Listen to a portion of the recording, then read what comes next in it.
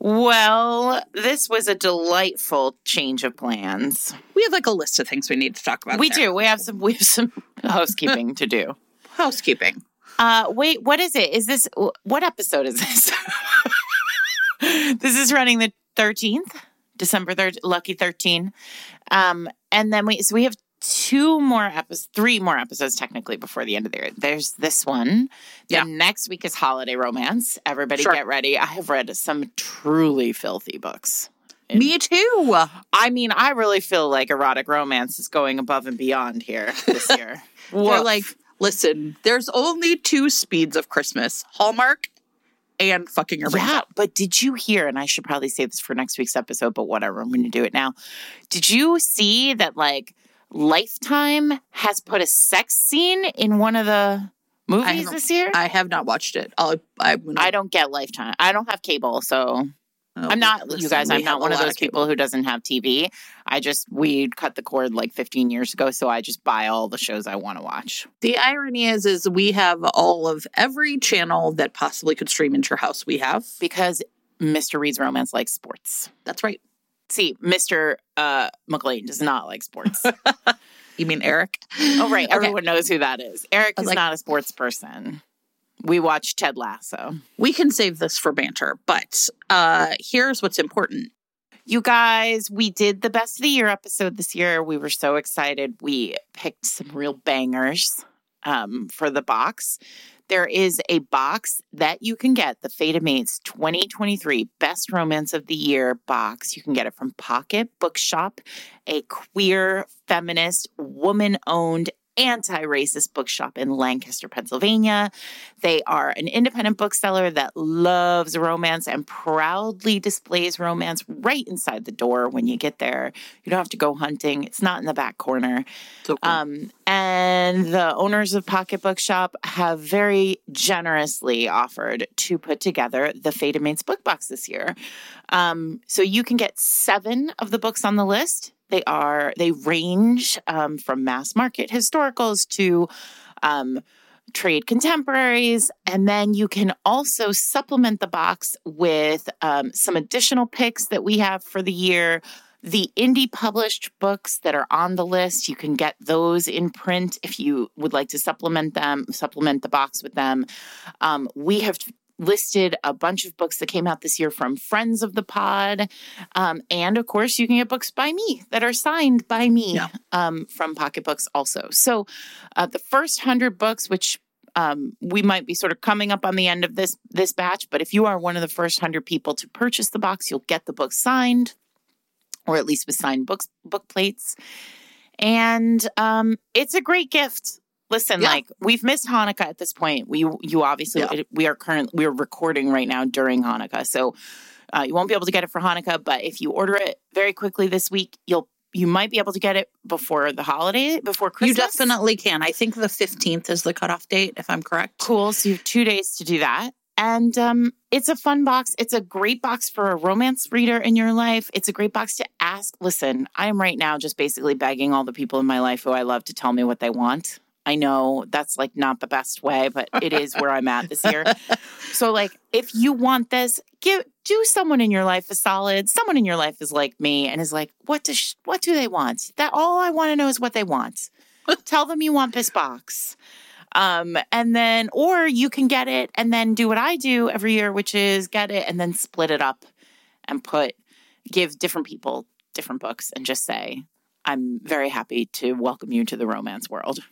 I'm super excited. Mine's coming soon. So that's that. Thanks to Pocket Books for putting together the box. Thanks to all of you who have already bought it. It supports authors and independent booksellers and romance readers. And we throw in Fate of Mates stickers, and there's a letter from us. Yeah. So you should definitely order that. And okay, here's another fun thing we are doing, which is if you are a member of the Discord. What's that, Jen? It sounds like Sarah. Okay, so everybody, we have a Discord, which is essentially you can join our Patreon. There are a couple of things we do like for all of our listeners, and everyone can get in at the same price, either just like whatever works for your budget. But we have a monthly Banter Plus episode where we just banter, just like us bullshitting, basically. Then we have a Discord, which is a really fun place to talk about romance with other Fated Mates listeners. So all the Magnificent Firebirds who like to talk about romance, get in there. It is a fast-paced, fast-moving place. Boy, it moves quick. There are like 100 channels. And I'm just like, yeah, we should add them. You know what I mean? Like people will be like, hey, can we have a this channel or that channel? This week, I haven't done it yet, but I thought it would be really funny. I was like, we should make a channel called Yuck My Yum, where you just go in and like talk about books that you are like, everyone loves this book, but I hate it. Oh, I don't think we're really going to do that, everybody, but I sometimes in my brain wish that place existed. I mean, I know you do, but it's really our text thread and nowhere else. Exactly. So anyway, it is really fun. And then we also have sometimes like author chats that we do. On our last episode, we had talked about how craft is not something we often talk about on the podcast. And someone was like, maybe you guys could do it in the Patreon, like have little chats, just the two of us where we talk about craft. I was like, that's a great idea. We can sure do that. Yeah. So we're always kind of trying to come up with new ideas. And our next new idea is next Monday, the 18th at 7 p.m. Eastern.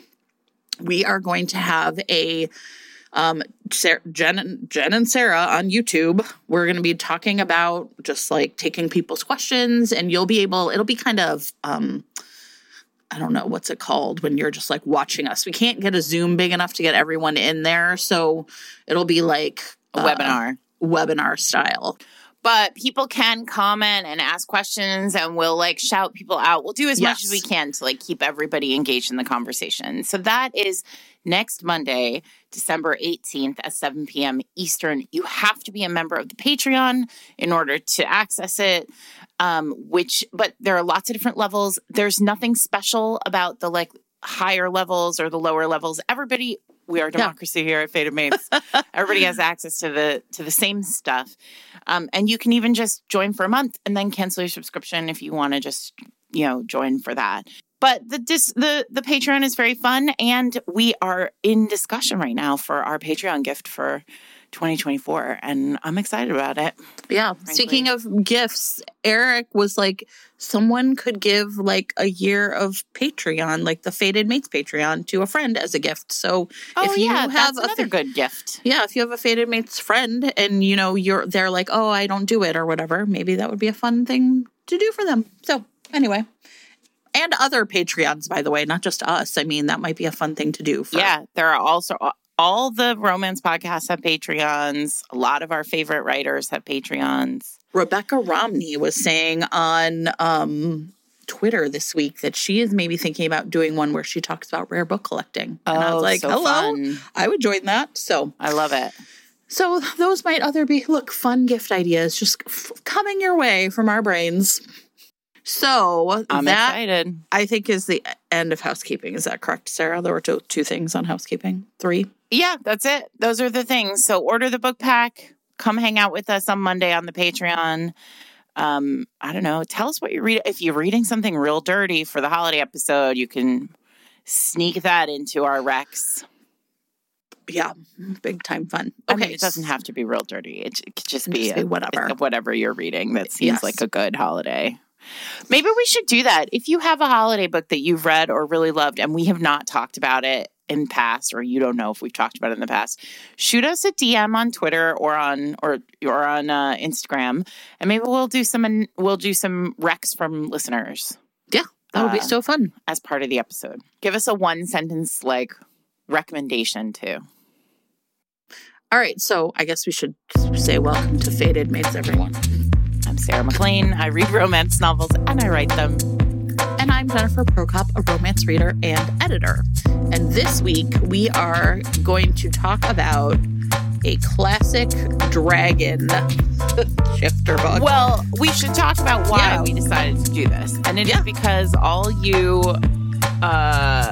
girlies are really into dragons these days. You've all read that dragon book. What's Fourth it called? Wing, Fourth Sarah, Wing. is what it's Thank called. you. I was like, Fourth Wing, Sarah. Dragons are very hot right now, Jen.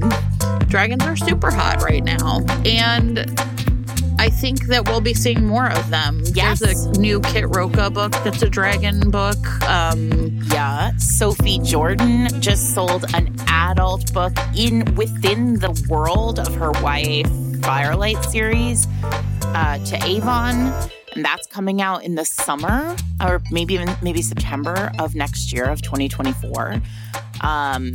There are a number of dragon books that seem to be like percolating that we'll be seeing over the next year or 18 months. Maybe Cressley will finally bring us Uther. Oh my God. I want that so bad. All I want is for like some human to bring him back from... Sure. You the way Cressley would do it, it would not be a magic person. It would not be an immortal. It would be a human. A human. Real crispy. Sorry. Anyway, but when I think of dragon romance and dragon books in general, I don't think of Game of Thrones. I don't think of Fourth Wing. I think of this book, Dragonbound, Thea Harrison's, what I believe is like the best book of this series. It is such a banger. It's so fun.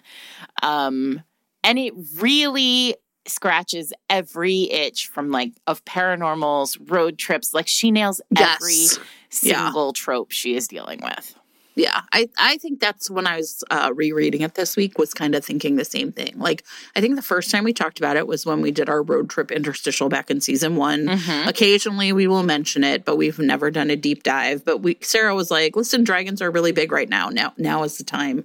Strike while the iron's hot. What I want for everybody who is like, I read Fourth Wing and I really enjoyed it, or like, I read Fourth Wing and I don't get it. Like, I thought I loved dragons, but, like, this didn't work for me on a number of levels. Like, no matter how you felt about that book, if dragons feel right to you, this is where you should go next. Though you should skip the epigraph. So, wait, did you get the epigraph? Because the Kindle app opens after the epigraph. Oh, I don't think I have. Which is a quote from Donald Trump. Woof. That's rough. It predates everything. Sure, of course it does. Listen, we didn't know then. we thought he was just a guy in Home Alone 2. And then something else happened. Yeah, exactly. One of the things that I think was interesting, one of the things I think is really interesting about dragons in general is kind of like, who decided that like dragons are like the alpha of all the shifters, right? Mm-hmm. Is it just like size? Is it the fact that they can shoot fire? I mean, like they're so possessive and jealous of their horde. I think it's just like really interesting to think about it because like when you're little, it's like Puff the magic dragon. Dragons are like cute, right? But are they though? Because like they are also breathe fire and are a giant and like. I guess. I don't know. Also, isn't Puff the Magic Dragon like a reference to acid or like some kind of something? It's a children's book. He just lives by the sea. Doesn't that seem nice? Puff the Magic Dragon lives by the sea. I mean, his name is Puff. I'm pretty sure it's a drug reference, but we'll get back to you on that. Check show notes. It's his fire breath. Puff. I get it. Oh my God! Listen, Sarah. But that Peter, Paul, and Mary song, they were definitely. Stoners. Of course they were. Of course they were. So, yeah, I mean, that's the part I think that's like really interesting about dragon shifters, right? Pause. Yeah. Little Jackie Paper. This is absolutely a drug song, Jen. Fine. Didn't it start out as a children's book? Was it a song first? No, it's a song. It's a Peter, Paul, and Mary song. Jesus. Okay, fine. I'm learning now. I'm on the. We're gonna link to we're linking to the Wikipedia article. It's important that we get the facts straight. We are. Oh, Wikipedia. We are nothing. Facts straight, everybody. Oh boy. So I'm just saying anything could happen in Wikipedia. I will say on Wikipedia, this is in the speculation about drug references, but it doesn't feel like it's speculation if the other character is rolling. Yes. Jackie Paper. rolling. Listen, I'm just going to read a sentence from it. After the song's initial success, speculation arose as early as a 1964 article in Newsweek that the song contained veiled references to smoking marijuana. The word paper in the name of Puff's human friend, Jackie Paper, was said to be a reference to rolling papers. The words by the sea were interpreted as by the sea, the letter C, as in cannabis. The word mist stood for smoke, and the land of Honolulu stood for hashish, and the dragon was interpreted as dragon, i.e., inhaling smoke. Listen, later on today, I'm also going to play a record backwards. This was like when we were kids. There was all this speculation about like what things really meant, and you could play records backwards and like hear them. Yeah, exactly. And now like Harry Styles plays words backwards, and it's just like, blah, blah, blah. Well, Missy Elliott famously. Sure. So anyway, I don't know. I guess I should have. Now, of course, it would be like Puff the Magic Edible. Less right? fun. Like less fun. See, Lumi Labs is not sponsoring this episode. Too bad. I would have been like the perfect segue. It really would have been perfect. They've wanted us to have a perfect segue for an entire year, and here we are. Damn it. Okay. Anyway, dragons. Yeah. Listen, so let's be clear. Dragons are hot. Like, they just are. They're big and scaly. That's basically, it's not men in fur. It's men in, like, leather. Sure. Maybe this is why people have aliens. And listen, it's just like a step book, down. When she first sees his dragon, and she's like, oh my God. And then he leans his head down. Yeah. And, like, stares at her with his, like, lava eye. Yeah. I mean, combustible. All right, so why are they hot? I don't know. That's how we got here. I don't know. I mean, I'm just saying that's what I'm questioning. Like, who decided? Were there dragon books before this one? Can you think of other dragon shifters? Dragon shifters. I really can't. No, but, I mean, that doesn't mean they don't like exist. Sort of the wolf, the lion, like the big cats. Sure. Right. I guess this is like my feeling about this book, though, and I feel like Thea really, I feel like she has like an innate sense in this book of like why romance is unmatched in the sense that it's very go big or go home kind of book. Like all of it. And I was thinking as I was reading it, because this is the first of a series of books all about the same, like this world of characters, right? The elder races books. That unlike the rest of us who often save the kind of like big, most powerful creature for the last book in the series. Yeah. She starts with it. She begins with two incredibly powerful characters. Like, she could the reveal of Pia's like true identity is like no joke. I mean, we'll get there. Yeah, I'm not going to spoil it. Right? Like, we'll get there. Essentially, my feeling about this book is very much. She sat down and she said, "I'm going to write a shifter book. The first shifter is going to be the biggest shifter I can think of." Yeah. And then the heroine is going to be the biggest thing I can think of. Well, and so this is 2011. I mean, this book is old. You know what I mean? It is old. And there are moments in it where you're like, oh, that's a thing that wouldn't be in here. Well, there are a couple times that there were like, I had that feeling a couple times, of course. But the other thing I thought, like the pacing is really different. Yep. There's one part where he's like, he keeps calling her like a good girl. And she's like, that's sexist, instead of being like, woo, hot, which is what it would be now. Like, things like that made me laugh. But yeah, I mean, it really is sort of, so brief plot, everybody, which is, it starts off with Pia. She's our heroine, and she's in big trouble. She has been blackmailed into stealing something from Dragos's horde. And he is not just like a powerful dragon shifter. He has essentially been around since like the Big Bang.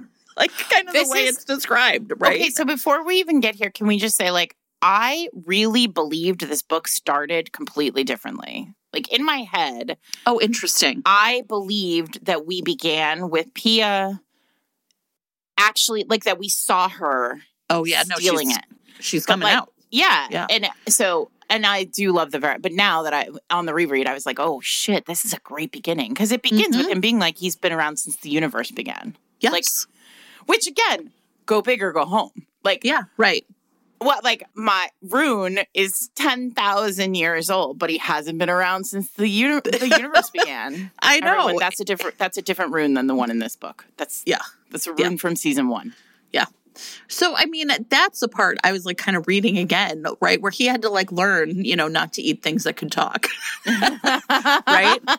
He's like, it is a funny book too. There are very funny moments in it. I agree. I would definitely agree. And so so the book opens with, I mean, essentially Pia is in like real fucking hot shit, like hot water. She's been blackmailed into stealing from his hoard by dick boyfriend, by an ex-boyfriend who she kind of like told some of her secrets, essentially, one of which is like, I can open any lock. Like, locks can't keep me out. I think they were drunk, and she didn't really think he believed her, and she kind of was like, I hope he forgot. Well, he did not forget, because he's in trouble with, like, his bookie and owes a lot of people a lot of money. And she realizes, like, it's really interesting. So she's, like, been forced to do this thing, but she also very much realizes that he is going to keep talking. Like, this is not going to be the end of it for her. So what we see her really first doing is going to a witch and buying a binding spell that she's going to force him to read that says, like, he won't reveal anymore. And so she essentially, like, blackmails him right back. And the thing that he is after, right, the reason he agrees to it is she's like, I'm not going to give you what I stole out of the hoard until you read this thing. And he thinks it's going to be, like, jewels, something awesome. And she stole a penny, and she left one in return with a little note that was like, sorry, I took your penny. Such a clever idea. Honestly, it's so great. Elegant in the writing. Like, the concept is so smart. Yeah. She writes him a note and she leaves him a penny in return, and he still loses his mind. It's so great.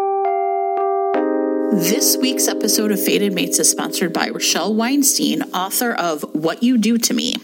Okay, so this really sounds very cool. This one is for anybody who loves a book that's told in two timelines. This one also has 2 love stories. It really has Taylor Jenkins Reid vibes for me. The main character, Cecilia James, is a journalist for Rolling Stone and a real sucker for a love song, for a 90s love song. And there is this like very, very famous 90s love song written by a rock star, Eddie V. And there are some questions around who he'd written it for and what it was about, because it was pretty tragic. Cecilia gets the scoop, though, and she finds out that it's about this woman, Sarah Friedman. And though Sarah Friedman and Eddie V are both kind of recluses now and never give interviews and are not public in any way, Cecilia finds them and convinces them to tell her their story. So there is that as this kind of past storyline. But what's happening in the present is Cecilia is reckoning with her own current romance, her own life, what she wants out of it, and what love means to her these days. Which is so great. I think that this like multi-layered effect can be really appealing. And I think everyone loves sort of like a tragic love story made right again. This is actually a reimagining of a happier ending to the Plain White T's song, Hey There, Delilah, which is a very core romance music memory for me. What You Do to Me is available in Kindle Unlimited, in print, and in audio. And in fact, as a bonus for our listeners this week, we have an audio excerpt of What You Do to Me that will be playing at the end of the episode. We'll remind you when we get there. Thank you to Rochelle Weinstein for sponsoring this week's episode. Okay, we said we weren't going to talk about craft, but I want to say something, like a little something, which is, when I'm reading now or when I'm editing, sometimes people have a really great like starting point, right? Like they know if I start here, this is going to be great. But you still have to like know how your characters got there.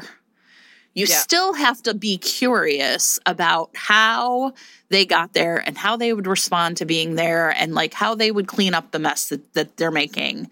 And I think that's the other thing that's so brilliant about this book is, by starting with her like coming out instead of going in, right? It's the hoard itself is never important in this book. Like it's only important that someone stole from him. And he basically, he like bursts out of his like tower, and he screams, he millions of dollars worth of damage so loud that he like shatters the windows in skyscrapers in across Midtown. Manhattan. Yeah. Amazing. A man has feelings. Throughout the book, there are these moments where they watch the news, like the news is on in the background, and it's always like some like single mom who's like, "Now, how am I going to pay for my therapy? I'm so upset." Yes, you can fix whatever, but who's going to pay for my therapy? So funny. Yeah, it's really, really fun. So she's just like determined to get out of town. She knows he's going to come find her, and he is determined to find her, right? And so then it's like the game is on. But here's what I'll say. So initially, right, he's like, someone has been, sleeping in my bed, right? And like, and so he finds it. He finds the receipt that says, "I'm sorry. Like, I took your penny, but here's one to replace it." He loses his mind. Meanwhile, I'm sorry to interrupt you. Smell her on it, though. Yes, right. And he... Okay, wait, I'm sorry. You want to keep going on the receipt, but the part that's really funny later about the penny is he's like, "You took a 1964 penny and left me a 1975 penny." Like, I know. It's so good. It's so good. Yeah. So go ahead. He can smell her on this receipt, and it's like in classic romance fashion, right? Scent is everything. Scent and eye color. Everybody notices everything. And he can smell her on it, and he's instantly like, "I have to have her." Like, not like, and he doesn't really have a good reason for it. He's just like, there's something about this part. It's not, I don't want vengeance. I want this person. Well, and he's this creature. We see him from the beginning acting really secretive with this little piece of paper. Like, he keeps it to himself. He doesn't show it to anyone else. Screams at a servant to bring him a Ziploc bag, but he doesn't know what they're called. Yeah, he goes into the kitchen and is like, "I've seen them on TV. Like little plastic bags with zippers. You put food in them." They're like, "Ziploc?" It's so fucking funny. I mean, honestly, I laugh more in this book than I do in a lot of things labeled rom-com. So Pia is in the wind, and she knows she is screwed. So she knows she has to run. She knows that it's only a matter of time before he tries to find her. And here's what Pia knows about herself. She knows she's a half blood. Like, she knows there is some amount of magic being in her. We know she has a mother, but Thea is very careful about not giving us too much information about her mother. And we know that her mother basically said to her, like, "Here are some rules. You can never bleed. Like, no one can ever have access to your blood.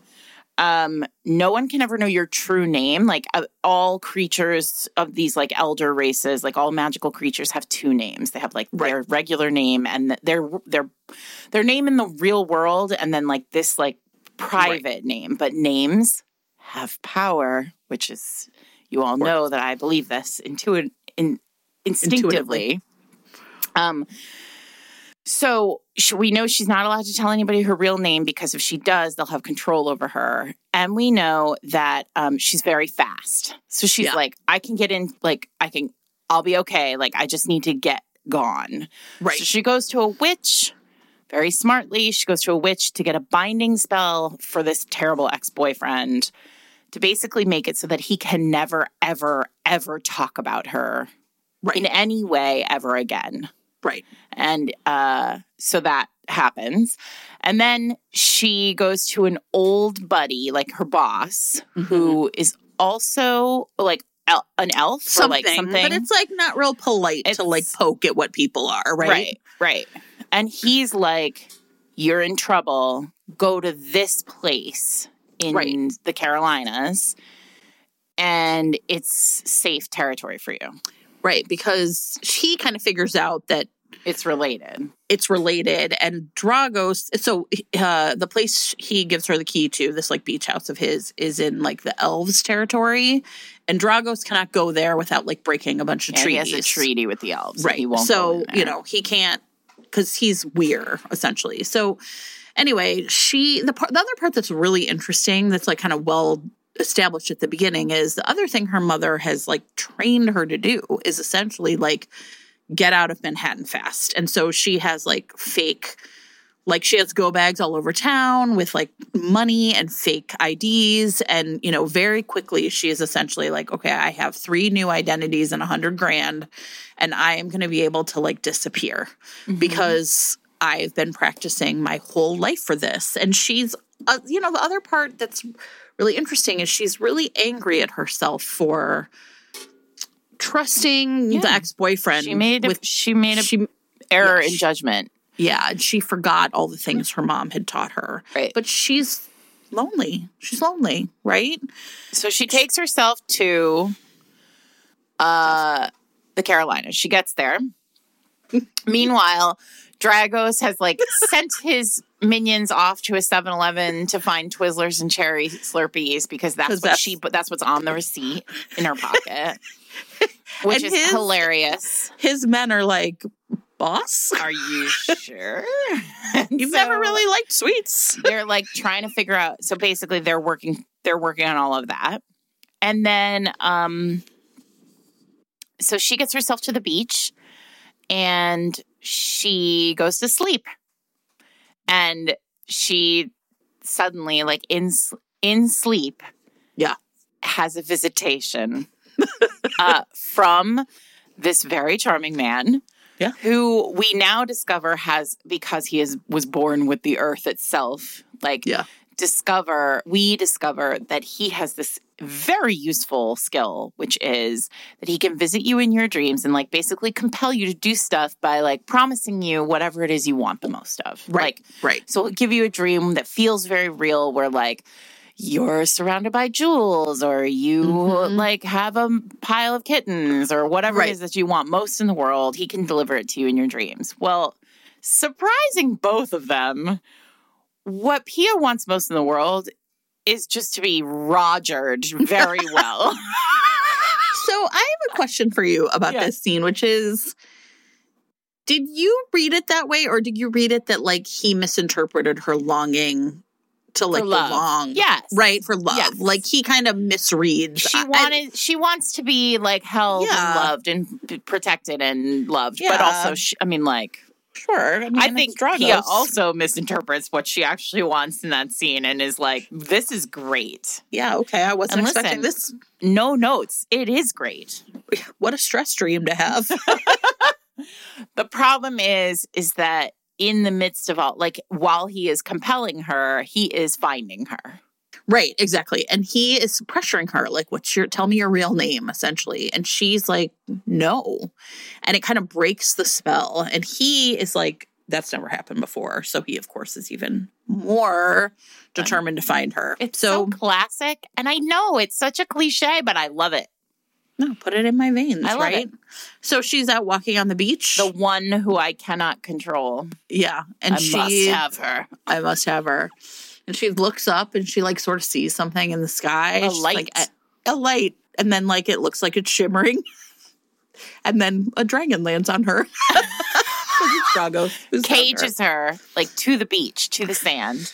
You know what else I thought was really smart about this? Like pacing wise, I think there is a real, he finds her pretty fast. Yeah, it's very quick. Right?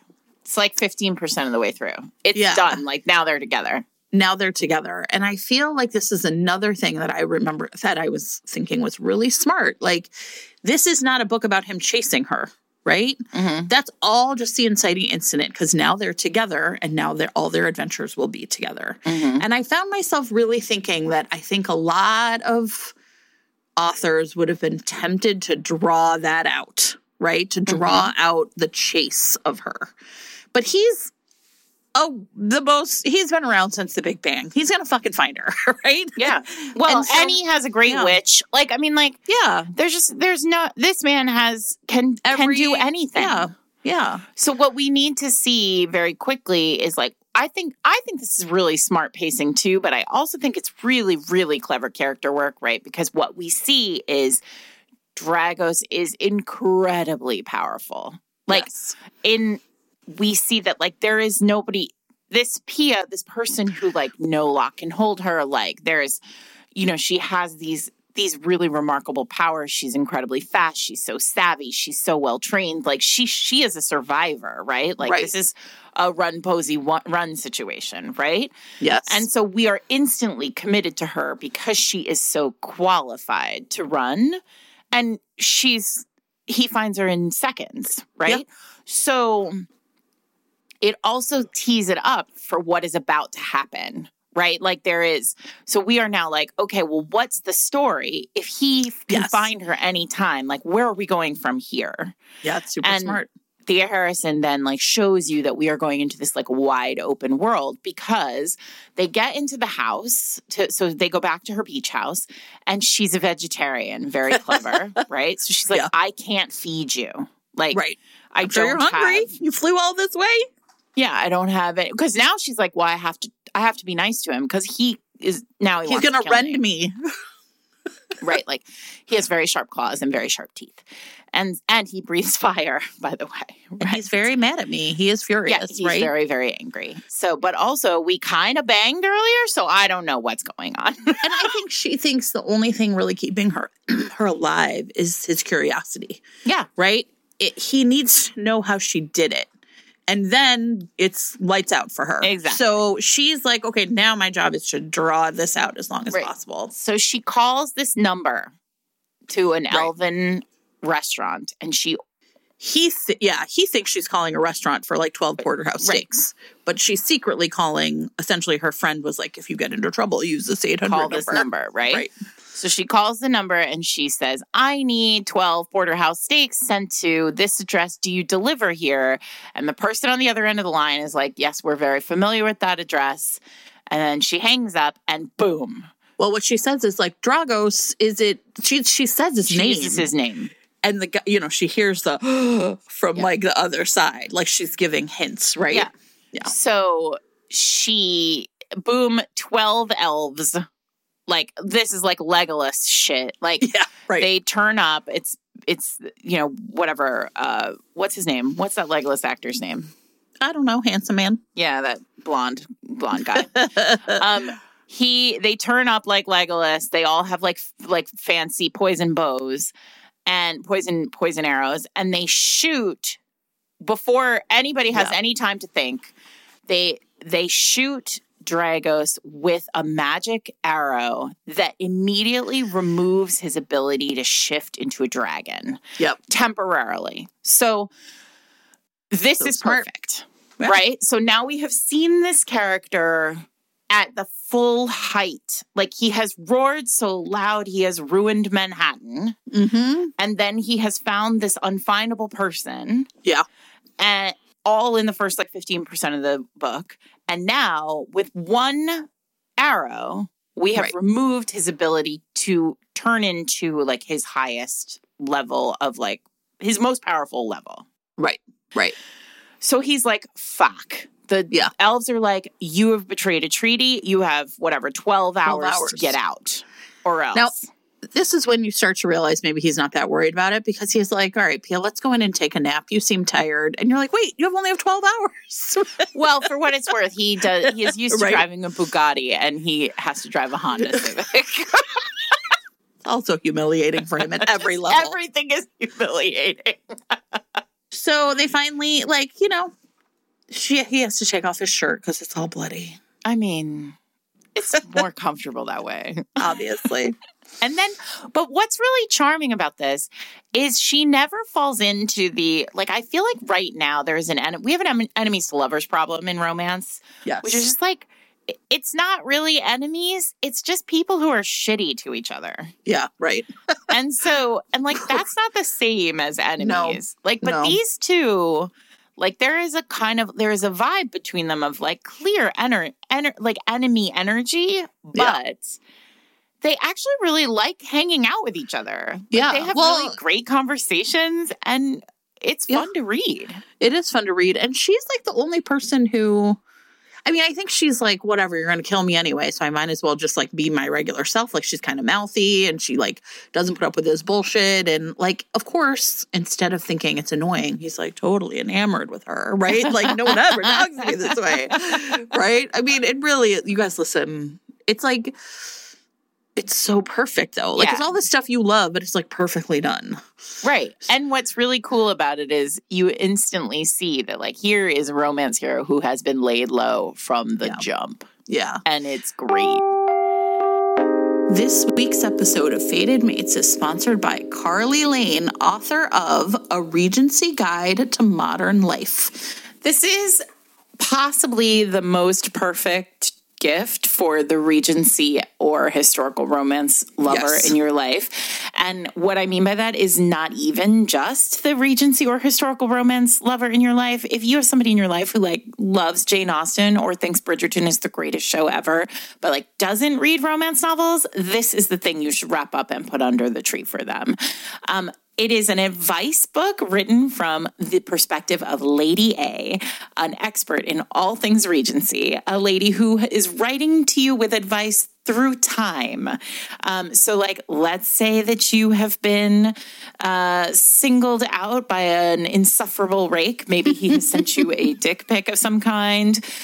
Lady A's got you covered. She's going to make sure that you swipe right on only the most venerable of gentlemen. But she's got you for relationship woes, for work drama, for group chat snafus. She's going to cover all the modern problems with a Regency twist in advice. Yeah, this is a great present, we think, and a really fun book full of humor and just like kind of that like warm, fuzzy feeling. If you like love romance and you want to sort of like have things that are adjacent to it, this is so perfect. And also we just love Carly. She's so fun. She's super fun. She's on social media and she is a reporter on entertainment and TV and media for Collider. So thanks to Carly for sponsoring this week's episode. So they leave in the Honda. They get kidnapped by goblins. It doesn't go very fast. Then they are in a car accident, which is not, of course, an accident. It's an intentional thing. Goblins have come to collect. Yeah, they've been warned, right? Essentially, Dragos will be because he's in a fight with someone else. Yeah. So what king of the Fae? Yes, the Dark Fae. So yeah, he basically is like, look, I am now putting all these little pieces together, and the people who set you up to do this were like testing something. Like, I'm really what they're after. You were just kind of collateral damage. Now the goblins are gonna, try to get me in. Yeah. Now they have a penny that belonged to him, so they can they can spell him. Yeah, and that's the one thing that's Pia really kind of kicks herself. She's like, I'm so stupid. Why did I could have given him anything? Like, why didn't I think, to just give him something and tell them it was from this, right? Mm-hmm. So her feeling then is one of guilt for a lot of it. Like, if I'm the one who kind of put all this in motion. Right. And I like that. I like that she could see her own like culpability and responsibility. Like, she knew she was pressured to do certain things, but she could also identify her own mistakes. Yeah. Right? Yeah. And so, the goblins. So the goblins, I love that. As you know, I love a torture chamber. I don't know what's wrong with me, you guys, but this podcast, if it has taught me anything, it has taught me that I really enjoy watching people be tortured, like heroes and heroines be tortured in things and get out of it. In this case, too, what we love about it is Dragos is like, look, you're not going to be under any sexual harm. They're not. Yeah, she removes that right away. Right away, which I thought was smart. But, goblins aren't into humans, is what we are told. Right. And he's like, they're going to try and hurt you in front of me to see if I react. So I'm not going to react. Right? Like, I'm just going to put my game face on. And they do. They hurt her. They do. And he does not react. And we're in clever POV usage here. We're in her POV when they're hurting her. Yeah. And then it switches to him, and he is hot with rage. Yeah, of course. And you know what it is? It's really interesting. I think this is the part where she starts to really use, or like in a way that's clearer, that the times like the dragon is in charge versus the time that Dragos as a human is in charge, right? And so it's like at that moment, he's like the dragon. I mean, and so, of course, no lock and hold her. They throw her in this cage and she just like gets up and walks out. Once she's able to walk up. It's so smart. It's smart. So clever. Like, it just removes a whole layer of like nonsense. Like, Yes. she just walks around. So Yeah. she goes to him. He's in mystical chains. He's bewitched. And it's great because, like, the minute he sees her, all of a sudden he, like, comes back online. Yep. Right? And he's like, come here, be with me. Like, are you okay? Like, it's really sweet. There's like, It is. if you're like a caretaking in romance person, like if you can suffer through the goblin attack, this is a really lovely scene because he's basically just like, are you okay? Like, I'm worried about you. Yeah. So, oh, wait, but I didn't say this. During the car accident, so they get into the car accident and she is bleeding. And she says, I can't bleed. Yeah. And this is the first clue, I think, on the first read that I had where I was like, oh, I know what she is. And so, but only because, you know, I've read books before. Okay. Well, I haven't. I still had no idea. I didn't know what it was going to be. Childhood fantasy books. Yeah, yeah. But anyway, so she's like, I can't bleed. I can't bleed. You can't, like, we have to burn all these clothes. Yeah. And so he like, and he's pissed because he's like, well, you're not going to be naked. Like, yeah, right. So he tears with his teeth the bloody parts of the clothes off her. So she's like now in like rags. Sure. So hot. So anyway, so we get to, so he finally, and then she does this very smart thing where like, he gets himself out of the chains, and then he's like, you stay here. I'll be back. Like, I don't want you to see what I'm going to have to do to get us out of here. And so he leaves and then, like, comes back. Yeah. Does she have a moment with her? No, this is not where she has a moment with her mom. No, right. No, she goes to get, like, a battle axe and, like, a thing to pick the lock. Right. Right? Yeah. So then he comes back. They're on the run. And this is another smart thing, like plot-wise. He has broken into like the chief goblin's office and collected like elven, you know, bread for her to eat. Like so now they have supplies. Food and supply. Right, exactly. Great. Let's take that off the table. Like now they have packs and supplies. Yeah. Terrific. And then he takes her, instead of taking her north to New York, he takes her deeper into Otherland. Right. Like, we can't go out the way we came. We have to kind of continue this way. And so he we're takes her into this, like, magical, like, basically into this, like, magic land.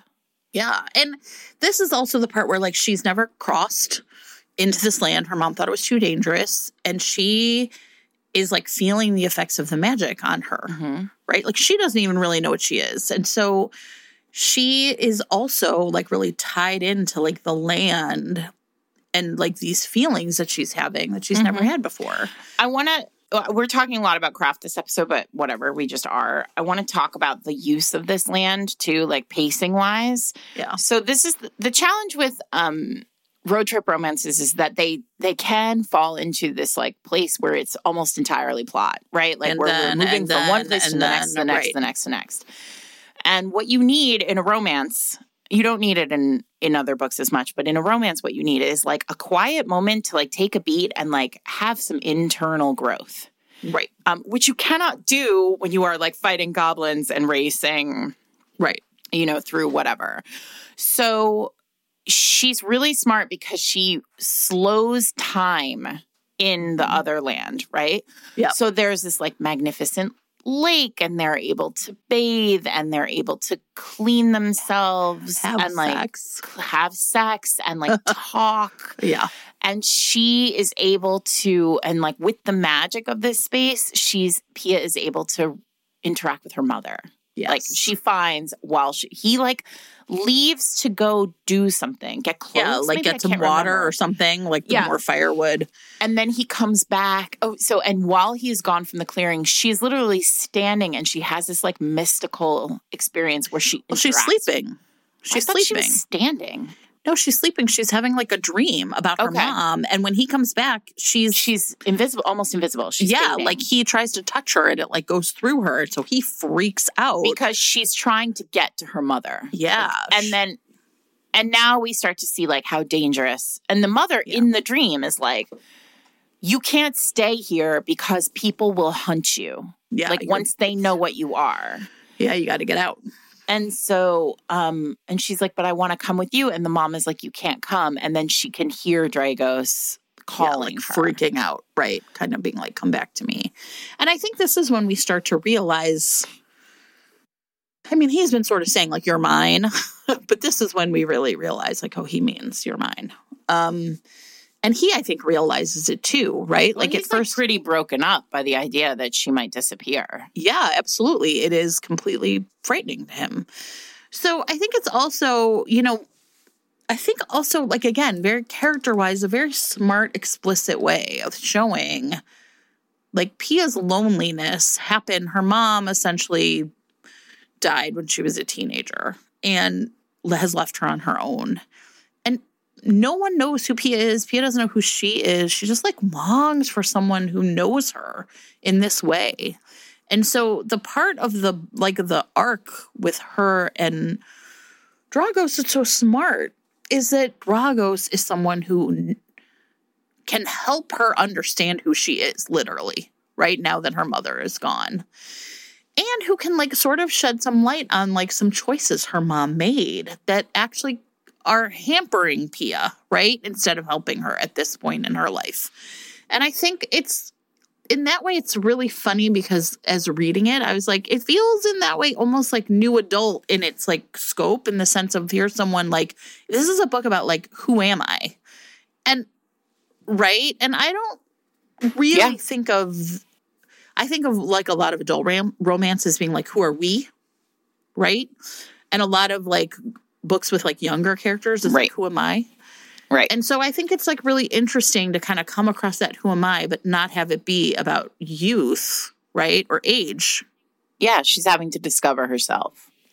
Yeah, it's interesting that you say this because the only other books that I can think of that are really like this, that really feel this way, are paranormals. The only other adult romances that I can think of, right? Like, you think about McGreeve, right? Where Chloe discovers that she's a succubus. Yeah. Or you think about the Black Dagger Brotherhood one where, like, with Revenge, where, like, Elena discovers, like, her power. Right. Or Butch, right? Yeah. And so I think you're totally right. And I wonder why paranormal, I mean, maybe that's why that's why paranormal romance is so compelling to a younger audience. Yeah, maybe. I mean, and it's also really interesting, though, too, because when we talk about the evolution of paranormal, right? I mean, like, now, we don't get a lot of books like this anymore, right? We get, like, monster romance, but those aren't books about, like, who am I? Like, it's just a monster, right? Mm-hmm. Well, that's what I mean. Even within the context of the larger series, those other books that I named, like, they are the only one. Yeah. So it is. It's like it's just in that sense, like, a very interesting, an unusual kind of internal arc. Yeah. In some ways, I think, right? Because how can you, I mean, in order for it to work, your parents had to keep a secret from you about who you are. It's almost like an adoption narrative in some ways, right? Right.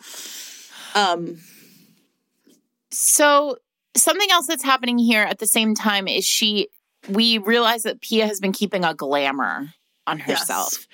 Yes. Because when she is not holding the glamour, she glows. Yeah.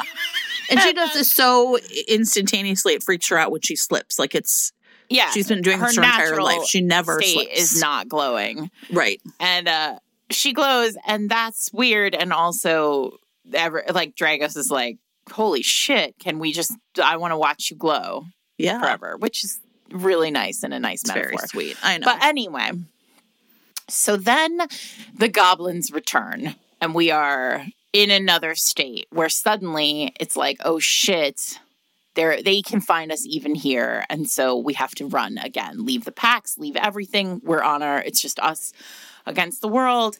And he's like, and suddenly there is a battle scene that starts to feel very intense emotionally, because it is the two of them against what sounds like an army of baddies. Yeah. And so they're screwed because Dragos can't shift. Like, if he could shift, it would be no problem. Then right. It would be, I mean, not even a challenge, but he can't. And so they're basically like, we're screwed. Except Pia at this point is like, you have to trust me and you have to promise me you will not ask me anything about this. Yeah. But I'm going to do a thing. And then he cuts himself in the shoulder.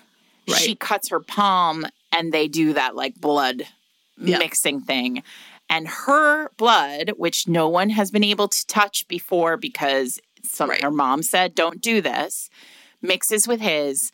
And suddenly... she charges him like a fucking battery. Yeah. It's like, boom. And suddenly, boom, dragon. And it's real fucking hot. Yeah. So he destroys everybody. He burns them to a crisp. Yeah. Like fried goblin. Right. Then makes a joke about eating a fey horse. And she is like, no, she asked him, and he was like, well, I was hungry. Does that make it better? And she's like, kind of. It is so funny. It really is. And then it's clear, like, we have some serious, like, she has some serious magic. Like, we don't know what she is. We don't know what's going on here, but. Right. It's big. And then they go, and then this is the greatest part, right? She has serious magic. So where are you going to go, everybody? Back to New York, right? Yeah. So then they just, like, get back to his place. Like, his lair. Which is, like, the top of skyscraper. Yeah. Like Tony Stark, like, I guess. Yeah. And he gets, I like when he's like, you have two choices. You can ride or I can carry you. And I was like, this is amazing. It really is. It really is. And then he carries, so she's like, I can't ride you. Like, it's too hard. I did that last night, big guy. I'm too tired. And he's like, then I'll carry you. And he like picks her up in his big dragon claw. Yeah. If you like a King Kong joke that, won't land for certain people, but did land for me. If you liked Marvel had a brief flirtation with the idea of like Scarlett Johansson being with the Hulk, Black Widow, and there's a part where she calls him big guy, and it's like very reminiscent of this whole vibe. Yeah. So we didn't really talk about them having sex in the other lands or whatever. I guess it's just like really interesting to me. Like they do it. It's just not a big deal. And they keep doing it throughout the book. It's great. They love it. They have great. Yeah. They're just into each other. Yeah. Like real deal into each other. Yeah. Which is also very freeing. It's like, right. Exactly. Cool. Like this that's isn't not weird. This is just, So they go, I don't know. I just found it very refreshing. Sometimes these books where that's like all of the drama about whether or not we should do it. I can just do it. It's great. They're like, what's wrong with doing it? Nothing. Yeah. Absolutely nothing. Kids get it. So then they get back to New York though, and they're in his lair. And then we get the like, princess, the Cinderella experience, right? Like, there's all this money. You can have whatever clothes you want. Here's like a wear mink. Who's gonna come and like dress you, be your personal shopper. And her clothes have all been moved from her apartment into his bedroom, and so now like his closet has like his stuff and her stuff, and she's like, "Wait, what's happening?" And everybody else is like, "Wait, what is happening?" Yeah, right? Because Dragos has never acted like this about a woman before. Yep, and then. There is this great moment. So then she's taking, we don't know it, but like she's fighting. She's learning to fight with with his dudes, like his bros. And I mean, I freaking love it. He walks into the sparring room and one of them has her in like a headlock or something, like some kind of hold. And the dragon flips its shit. Yes. And goes for him and like, puts him against a wall and like is gonna rip the throat out of his like best friend in the world. Right. Who's a griffin. Sure. Griffins are also hot. I mean, I don't know. I'm just saying. I'm just casual chat. So the dragon freaks out and then Pia goes and like sort of slides in between them. Yeah, and talks him down. And talks the dragon down, which is a real microtrope I enjoy. Oh, yeah. And they like, lean so hard into it. Oh, this whole just book. Bringing like sanity back to a wild-eyed hero. Yeah. Perfection. And then the friend is like, oh, shit. I know what's happening here. Yeah. You're mating. Right. This isn't just like... Yeah. And Dragos is like, am I? I think that's a part that all readers everywhere are like, yeah, dumbass. We know, we know that now you're in our territory, buddy. I think the thing that I really like again about like the characterization here is he is so old and so used to just like everyone doing what he wants and him understanding intuitively everything that is happening, that it is a joy as a reader to like see the way that Pia destabilizes him, right? I mean, but this is the joy of paranormal romance. Yes. Yes. At its best. Yes. Paranormal is about the jaded hero who has seen everything, and the like heroine who reminds him what it is to feel. Yeah. I mean, truly all good romance is this, but like paranormal is able to like dial it up.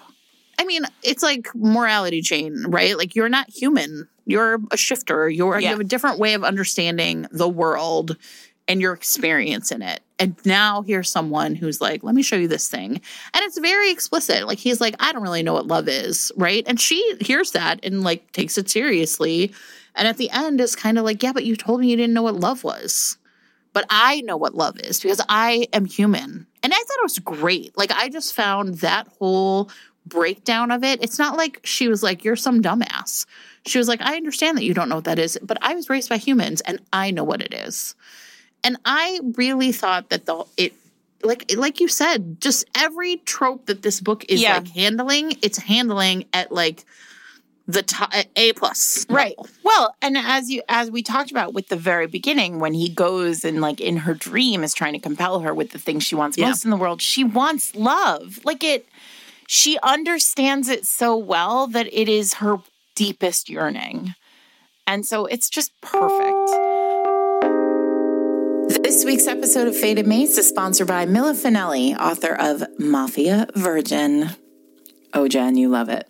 Hello. Yes, I love it. So if everybody knows, I love this Kings of Italy series. This is book number 5, and we get Emma, who is the twin of Gia.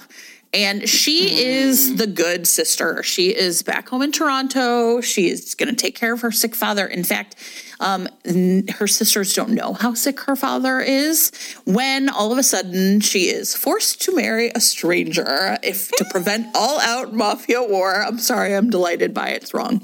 So she is forced, essentially like kidnapped more or less, and forced to marry... Oh, how do you say his name? Giacomo. That's what I thought. Okay. Giacomo, who is, of course, wants nothing to do with this innocent, young, beautiful woman. Talk about a hard nut to crack, similar to our current dragon here. Right. And he was never supposed to be in charge of his family, but his brother and his father were killed. And so now he's like been the brute force, and now he's like running the show.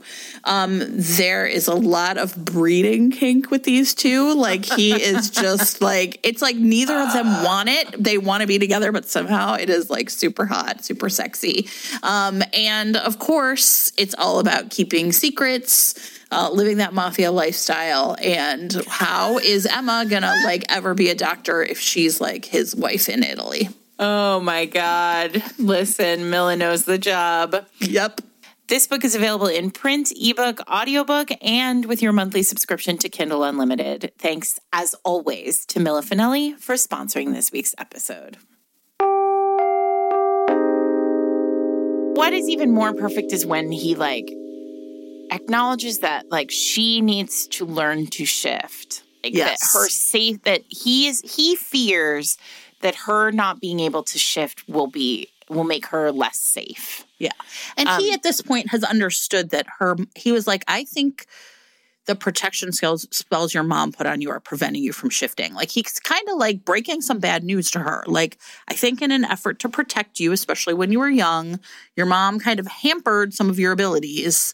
And again, I also think the thing that's brilliant about this is like the uncovering of that is not, she's not like a bad person. It's not like, right? No, like, it's like she did it to protect you. And neither of them know what she is. So like there is sort of this sense of like, we don't know why, but this happened and I fear. And he's like, I can help you. Yeah. And what I love about this is he's basically like, I can't change the spells because it'll hurt you unless you tell me your name. But also, I don't want you to do that unless you are comfortable doing it. Yeah. It's such a shift character-wise from who he was. Like, it is the clearest way for Harrison to show us how this character has evolved over the course of the book. Because he is like, I know that the one thing I want most in the world is to keep you safe and give you access to all of your powers, right? Which will do that for you. But I also would never dream of manipulating you to the point where I know your name before you're ready to tell me. When literally 15% of the way through the book, he was like grinding against her, saying, "Tell me your name." Right. And then he promises, like, I will never harm you with it. Like, if you tell me, I promise. Right. I will never do that. But he still leaves it with her. Like, you get to decide. Yeah. And it's very great. Yeah. And so awesome. She does. And there are these like Griffin sentinels in the room. It's just his two most trusted they have to go to like an other land. Like they fly somewhere to, be out in the woods or whatever. And then he like removes the protection spells and then she shifts. Yeah. And this is if you are planning to read this book and you do not know what she shifts into, it's kind of like, it is a great reveal. And so I would recommend, like, pause here, go read the book, and then come back and we'll talk about it. Yeah.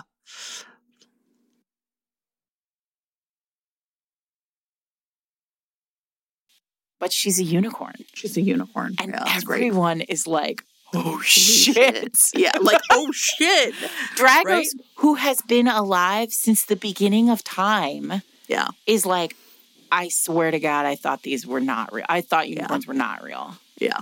It's awesome. It's great. It's a great reveal. And and the unicorn is terrified. Yeah, like just like runs around like, what am I doing? What's happening? Like, oh my God. Which feels like horses are high strung, but like feels like unicorns must be like just on another level. Yeah, like 13-year-old girl horses.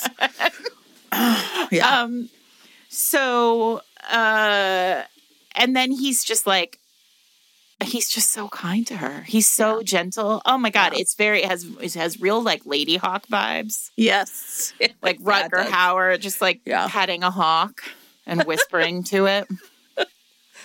Listen, if you haven't watched That's a deep cut, everybody. Yeah. It is. And I will tell you, I watched it a couple of years ago and it remains great. So enjoy yourselves, everyone. That is a good Christmas. It's a good over the holidays movie. It is not a Christmas movie, but you should definitely watch it with your family over the holidays. Anyway, so that's terrific. Yep. And then my favorite line in the whole book, because I really do love I love Graydon, who's one of his like Griffin sidekicks. And Graydon says, I thought you were just going to end up being something small, fast, and weird. Like a marmoset. Oh, yeah. Anyway, so. Yeah, I mean, I think it's really interesting because my favorite scene, my favorite line, and I'm not typically one to like really key in to like that level, like the sentence level stuff. I think it's because I was rereading and I listened to some of it as I was working on a puzzle that was too hard for me. Let me find it. But I really like the line where, and it's like back when they are in the, like, they've kind of escaped. They've escaped from the goblins, right? Mm-hmm. And they're still kind of like out in the forest or whatever, and she's fallen asleep.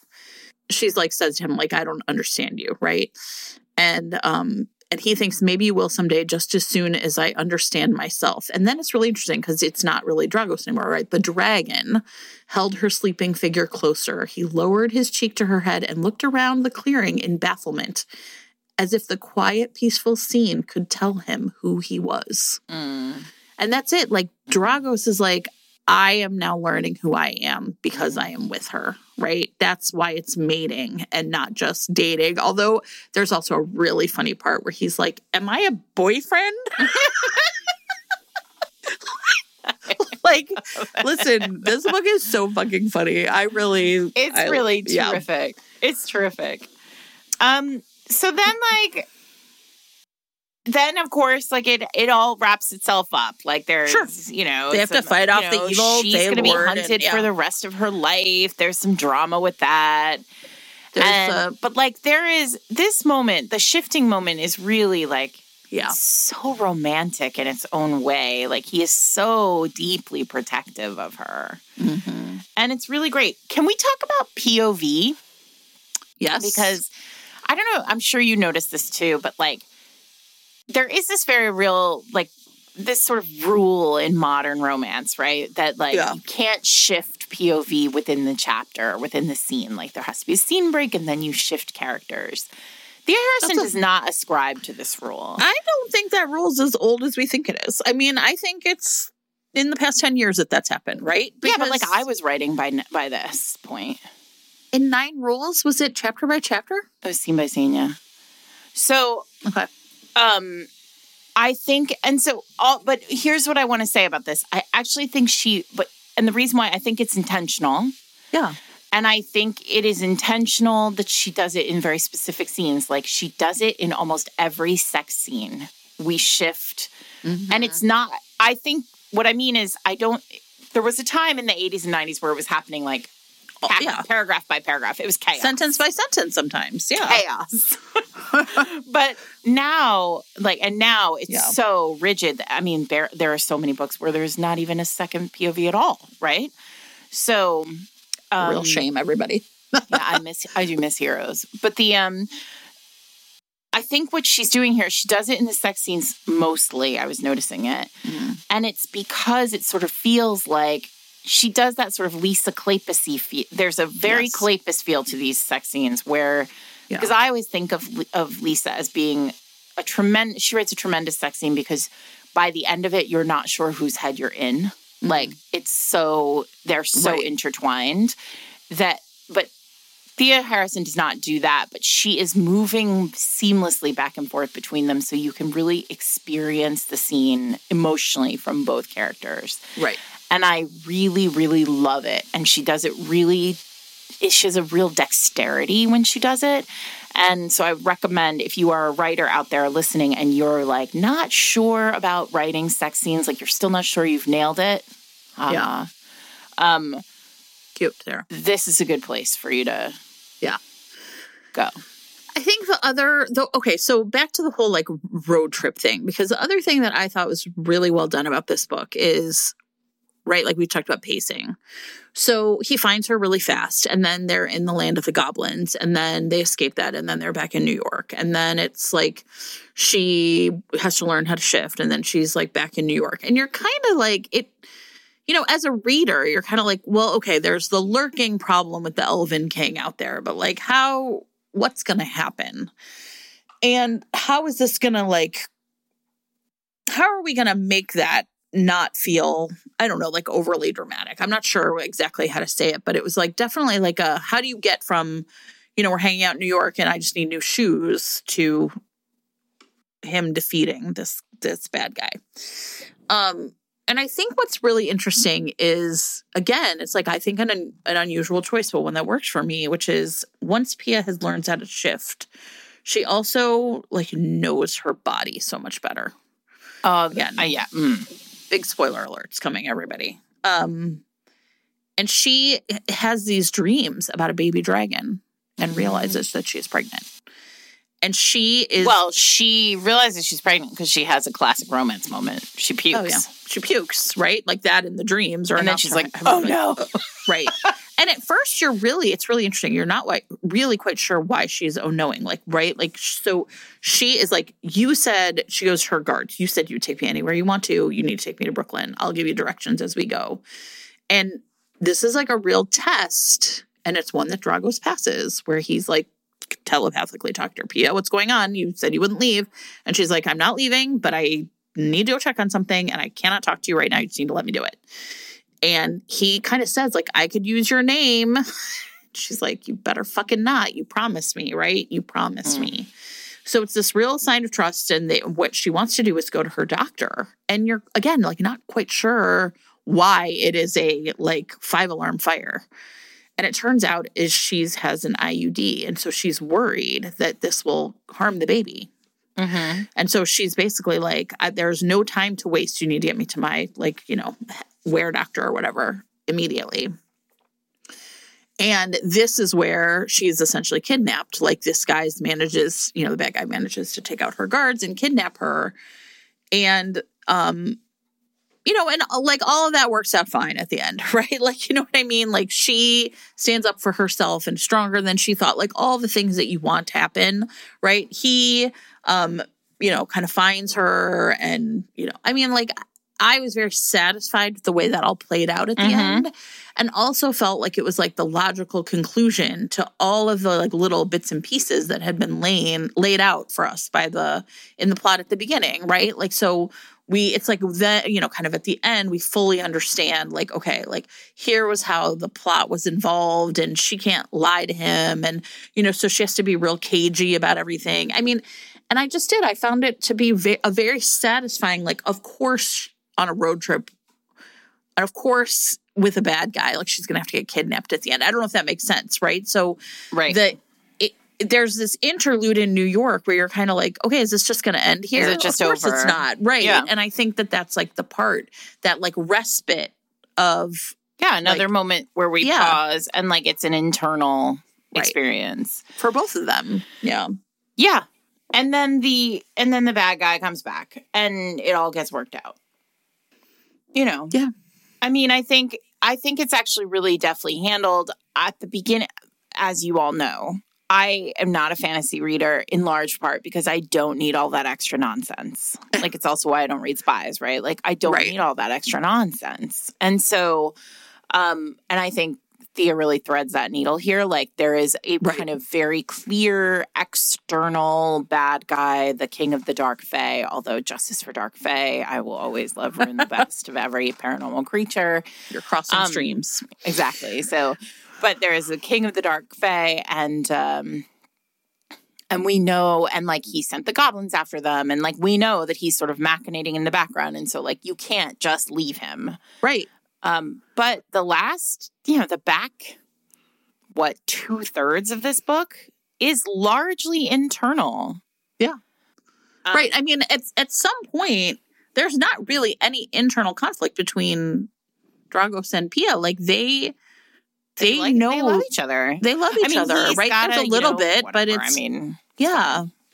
But I mean, but really, it's like there's a Cinderella story. There's like a little bit of like, there's, you know, sex at a lake. You know, there's all sorts of stuff going on. I destroyed everyone with my fiery breath. Yeah. And then there's all the discovery, like Pia's discovery of herself. Yeah. Dragos's discovery of how he too has changed.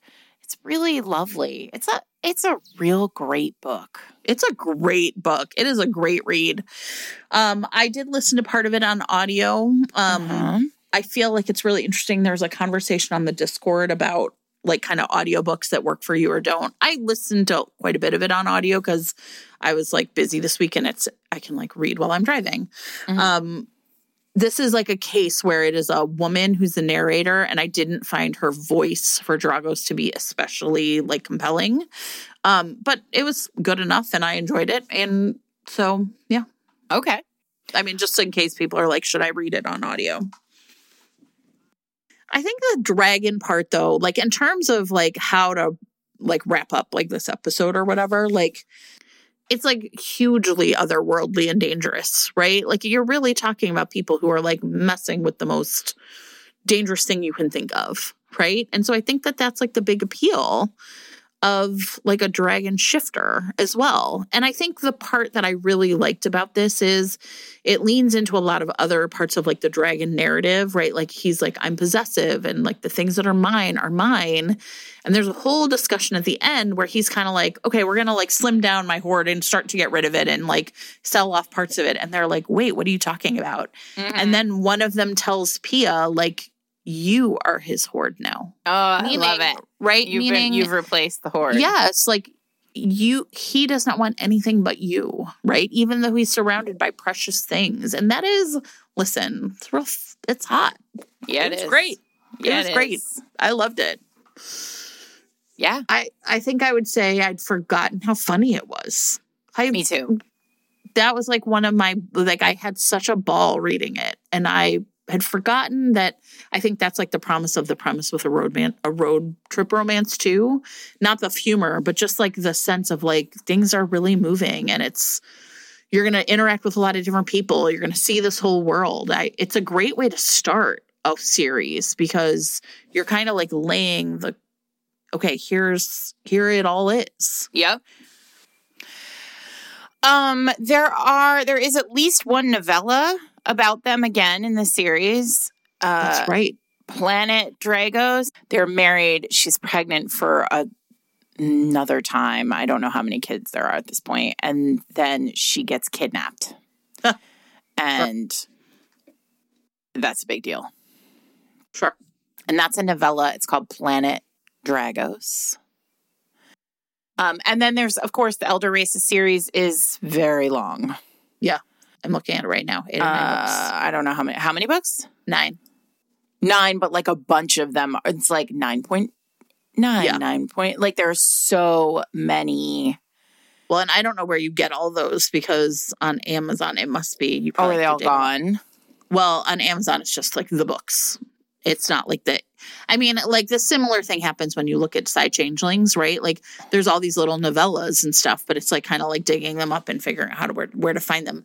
Yeah, I bet if you go to Her website, probably. Thea's website, you can probably find everything you need. Yeah. But yeah, so that's the deal. I also want to say 2 things. At the very beginning, you said, can you think of other dragon shifters?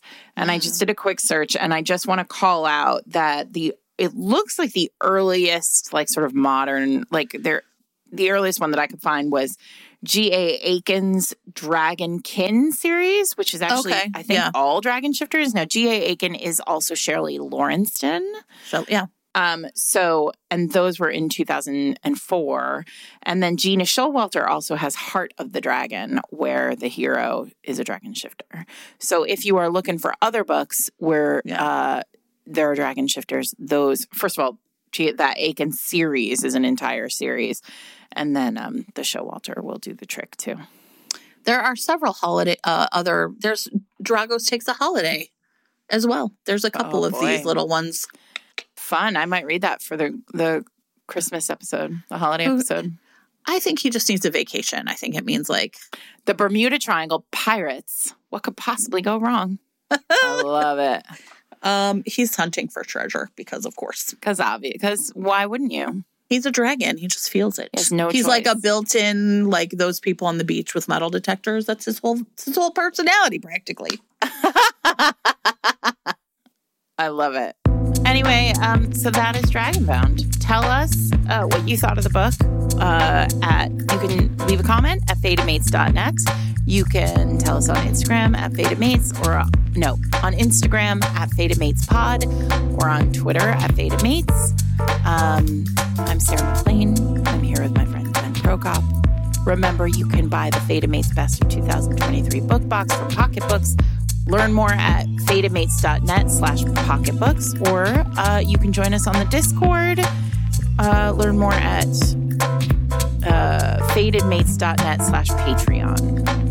You can also tell us about whatever sexy holiday romances you're reading right now over there. We can shout them out next week for you. Exactly. And don't forget that if you stay tuned right now, you will hear an audio excerpt of Rochelle Weinstein's What You Do to Me.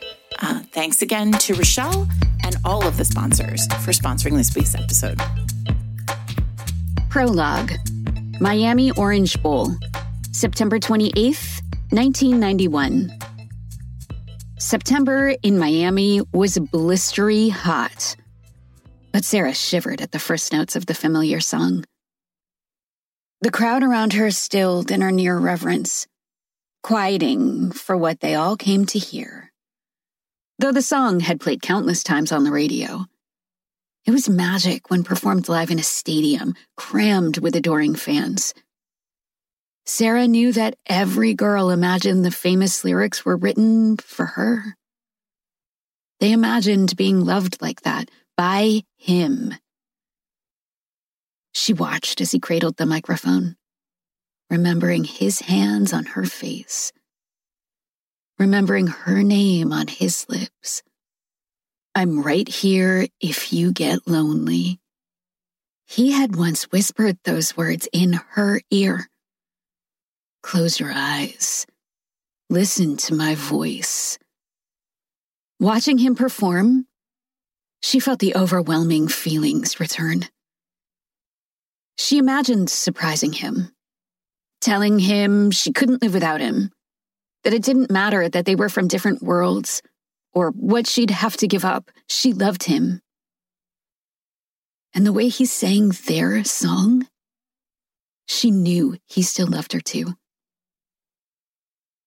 As he sang the last words, "What you do to me," he looked her way. And though she knew he couldn't see past the bright lights of the stadium, she thought she saw a look of recognition flicker across his face. She smiled back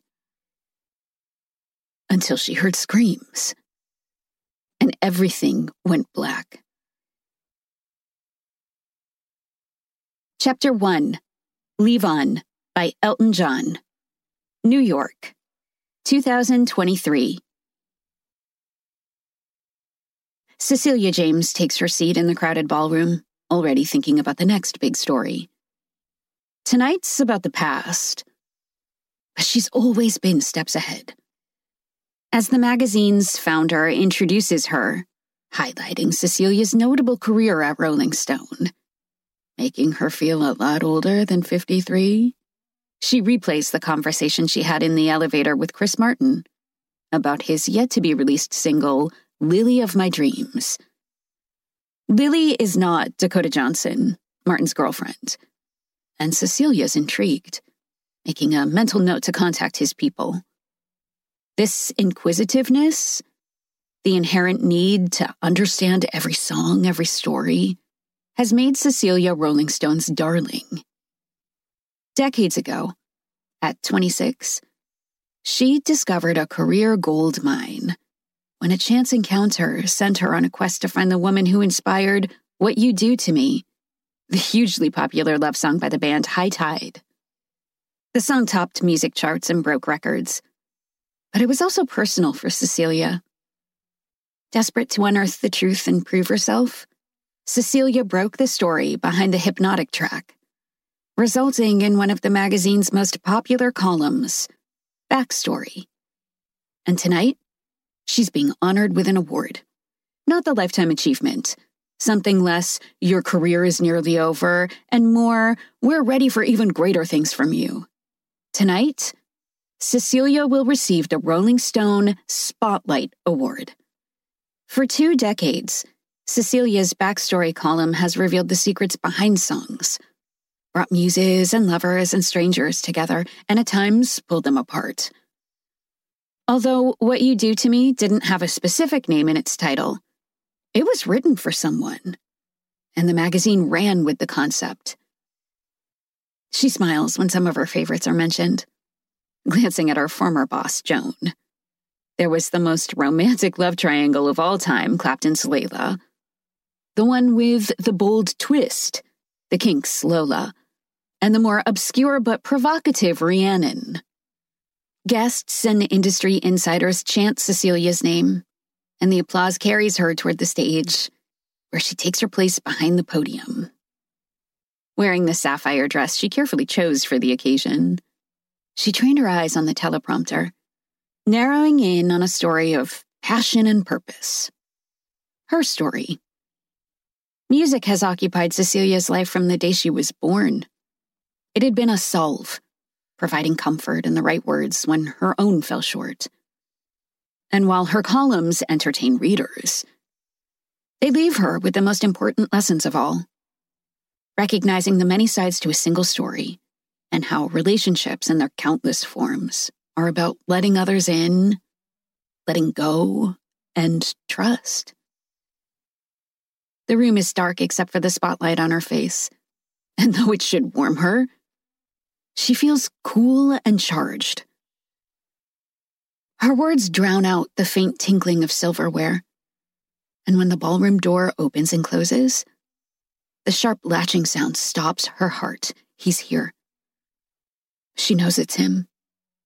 He always knows when to make his presence felt. He stands, listening, and a calm seeps through Cecilia's skin.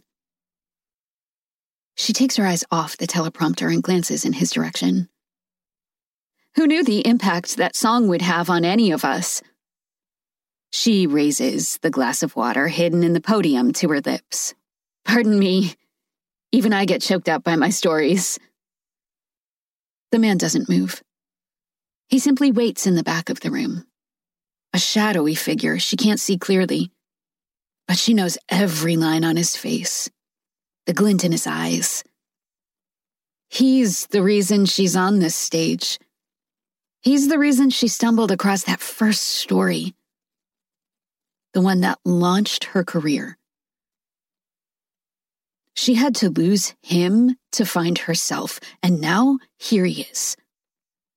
She's giving her speech, the audience rapt. But Cecilia is somewhere else, somewhere with him, remembering the day when everything changed. Chapter 2, Amanda, by Boston, Los Angeles, September 1996. Cecilia James sat in her cubicle in Rolling Stone's Century City office, scrutinizing a column on Tupac Shakur for inaccuracies and grammatical errors. The piece, slated to run on Halloween, more than a month since Shakur had been shot in a drive-by shooting in Las Vegas, was already causing a stir, as the industry grappled with his tragic death. My office, 2:00, Cecilia's boss and managing editor, Joan, had said when she arrived that morning, tossing Cecilia the crisp pages. The writer, a seasoned professional, didn't need Cecilia's amateurish markup, but read-throughs were part of the job. Cecilia didn't mind.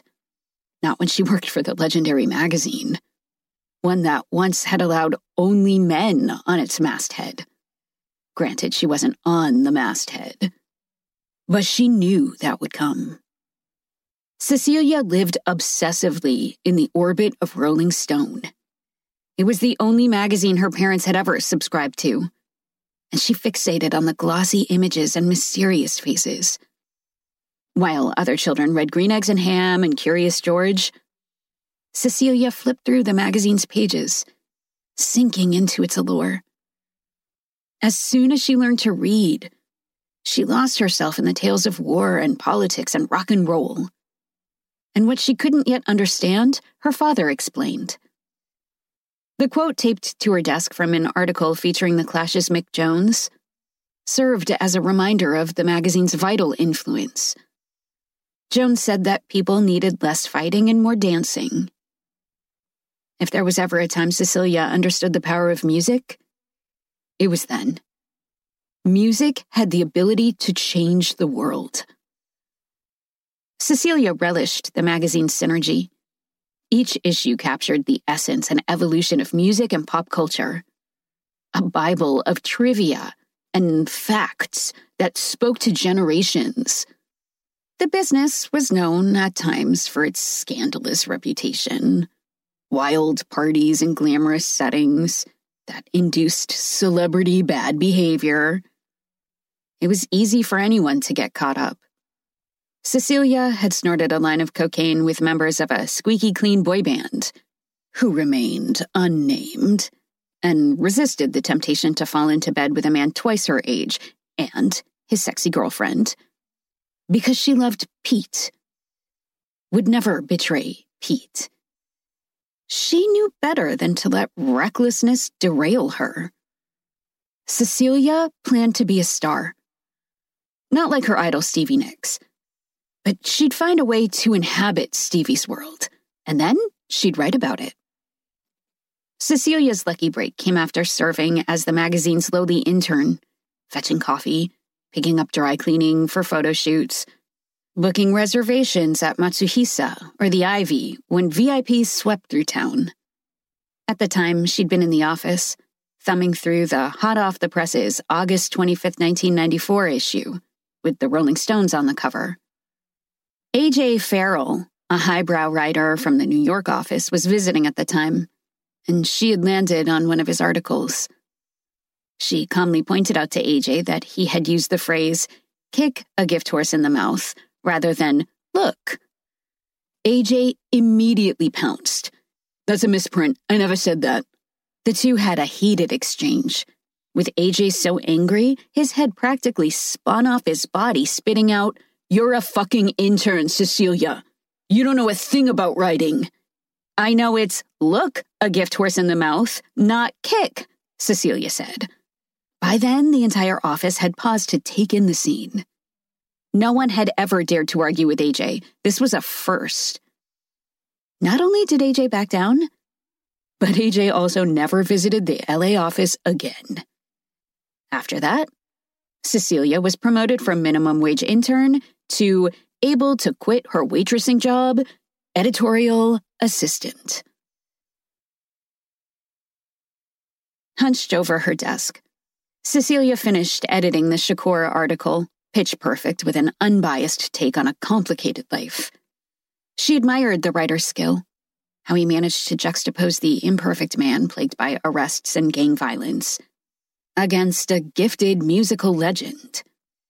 And she wondered if she would ever capture a story so eloquently. Setting the pages aside, she appraised the mounting stacks on her desk, wondering if she'd ever get through them all. Her Filofax lay open to the date her father had last called. Aunt Denise had died, and Dawn wanted to talk. Cecilia had refused to respond, hardly saddened by her aunt's passing. She was Cecilia's last guardian, nothing more than an uninterested babysitter. But Cecilia knew she'd have to face this. Face him. Cecilia whispered the words, "Let it go," reminding herself she worked for one of the greatest magazines in the world. Over the course of a few years, she'd done shots with Steven Tyler, sang karaoke with the cast of Friends, and brought Anthony Kiedis a roll of toilet paper in the company bathroom. She worked at Rolling fucking Stone. So why did Dawn James make her doubt herself? Cecilia would always remember her first day at the magazine. She had stepped off the bus on Century City's Avenue of the Stars, fresh out of CSU Northridge, with a stack of daily sundials in her leather portfolio from when she'd been editor, and she marched toward the sleek building. Dressed in the brand new Doc Martens she'd saved up for weeks to buy, she'd paired the shoes with a flowery baby doll dress and black leather jacket, a nod to Courtney Love. It was Rolling Stone magazine. She couldn't show up in a boring suit and loafers. When she neared the building's entrance, she studied her reflection in the exterior glass. Brushing her blonde hair off her face, she slipped a wispy strand behind her ear and smeared another coat of MAC Vamp on her lips. The image whispered confidence, though her brown and gold-flecked eyes hinted at her youth. A dash of self-doubt. But after she stepped through the lobby and entered the 31st floor reception, Cecilia whispered to herself, "You're Cecilia fucking James. You were born for great things." Cecilia Caroline James had entered the world a week past her due date on May 30th, 1970. The same week Ray Stevens's Everything is Beautiful captured the #1 spot on the Billboard Hot 100. Cecilia's parents were music aficionados, and they named their screaming infant after the Simon and Garfunkel song, and Neil Diamond's Sweet Caroline, stamping her early on with musical greatness. Theirs was a rhythmic family, with tuneful sounds running through their Hollywood Hills home like another child. Music was everywhere at once, scurrying around corners, impossible to evade. Playful and seductive. Rock and roll albums crammed the shelves, Joplin, Dylan. And Cecilia and her parents would jam to the words, holding their pretend microphones.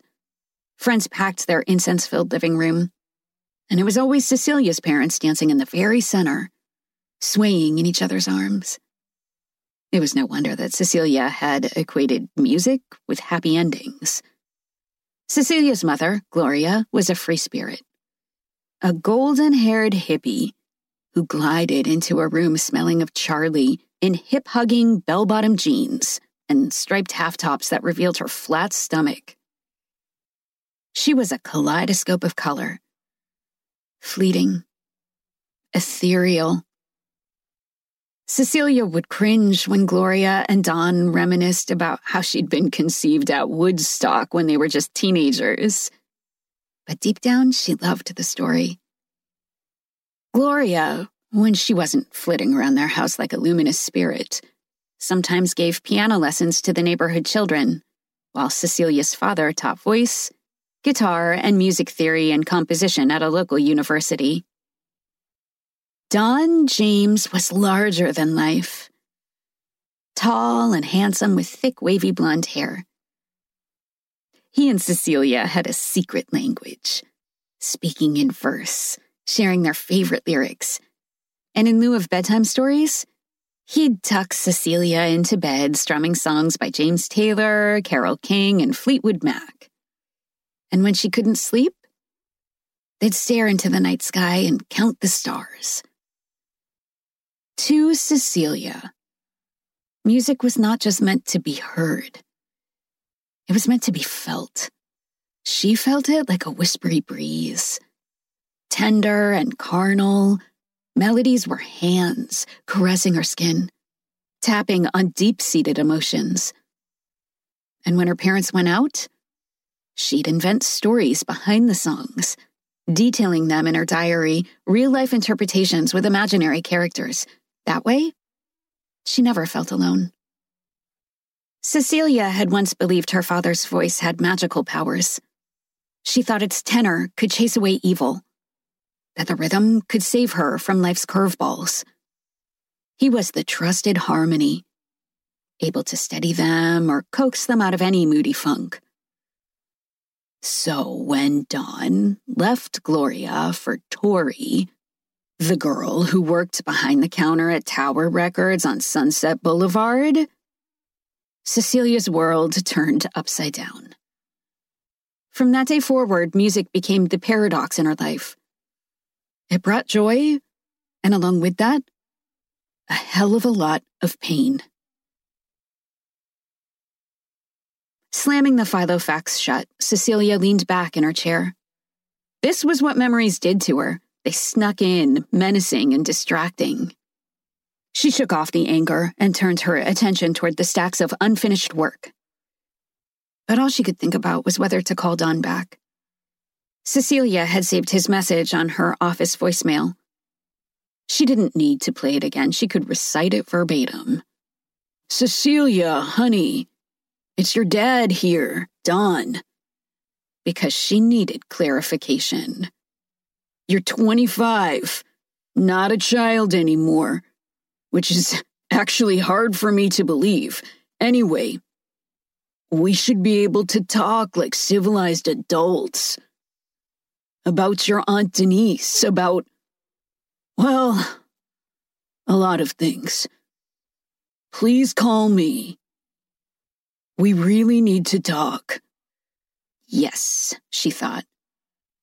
We should talk about the fact that you don't know I'm 26. Don was nothing if not a sore spot in Cecilia's life. One day he was serenading them with Dreamweaver, and the next he was weaving dreams around Tower Records' Tori. Cecilia was 13 at the time, and Don starting a new family and a new job across town was catastrophic for an already awkward teenager. Their visits were prearranged and scheduled, and eventually, the calls dwindled. The cancellations became more and more frequent. Gloria hated Don with a venomous passion that sent vinyl records through the air, cracking them in two. So when Daphne, Cecilia's babysitter, agreed to move in, her presence smoothed out the wrinkles, organized some of the chaos. Cecilia loved Daphne, and the nights when Gloria crashed early or stayed out late, Cecilia would crawl under Daphne's covers, and the two would watch TV until Cecilia fell asleep. And then her mother died. 16-year-old Cecilia was devastated and furious. All she could think to herself was, how could she? How could Gloria leave me with Dawn and that woman? Music, once Cecilia's refuge, became a betrayal. In those harrowing weeks following her mother's death, when songs reminded her of happier times, she flung the notes through the air, forbade them from getting close. Music was the reason her family was torn apart, and she shuffled through the days in stubborn silence, until one of her teachers asked the class the origins of their names. And Cecilia remembered the rock stars who had inspired hers, and the musical mark her parents had bestowed upon her. After her mother died, Cecilia's Aunt Denise moved in and Daphne moved out. Aunt Denise was a cold, angry woman who spoke in endless streams of consciousness. Cecilia began turning up the volume on Kiss FM to drown out Aunt Denise's voice. And the music snuck back in. Soon she returned to writing, spinning words around so they danced like glitter across the page. She wrote of the songs she heard, dreaming up stories behind the lyrics, edgy and hopeful. And slowly, very slowly, music crept into the jagged pieces of her heart. And when she began to soften, welcoming her old friend, she forgave. She forgave the sounds for reminding her of what she'd lost. And she forgave the way music made her feel something others could not.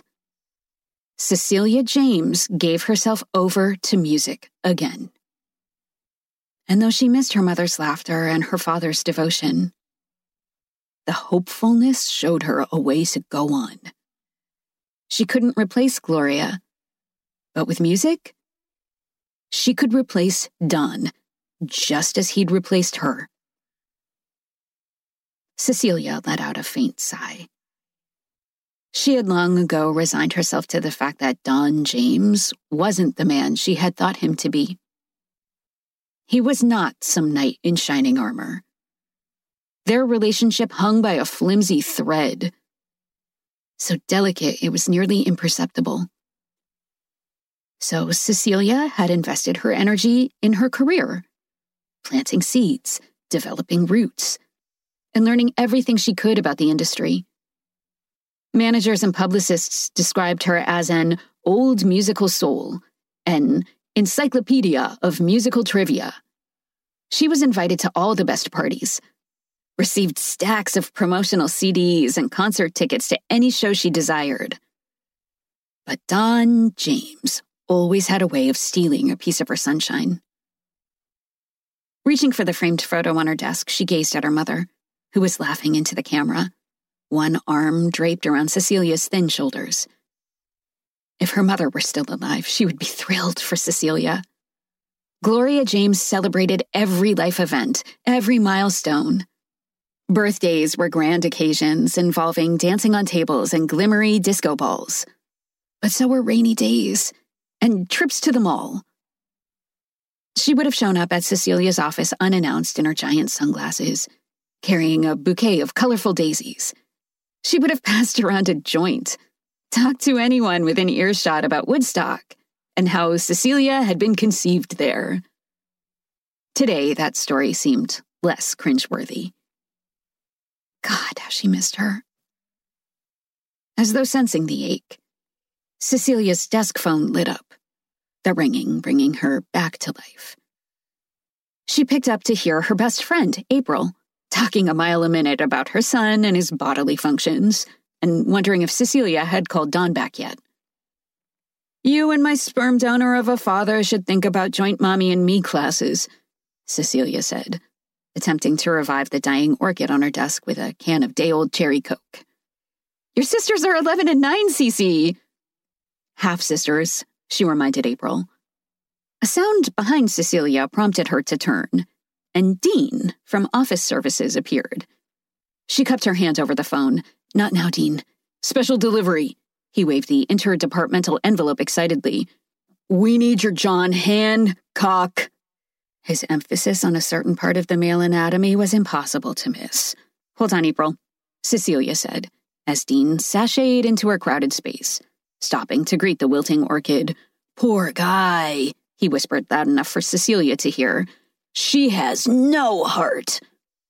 Dropping the delivery on her desk, he pointed, as though she hadn't seen the line waiting for her signature.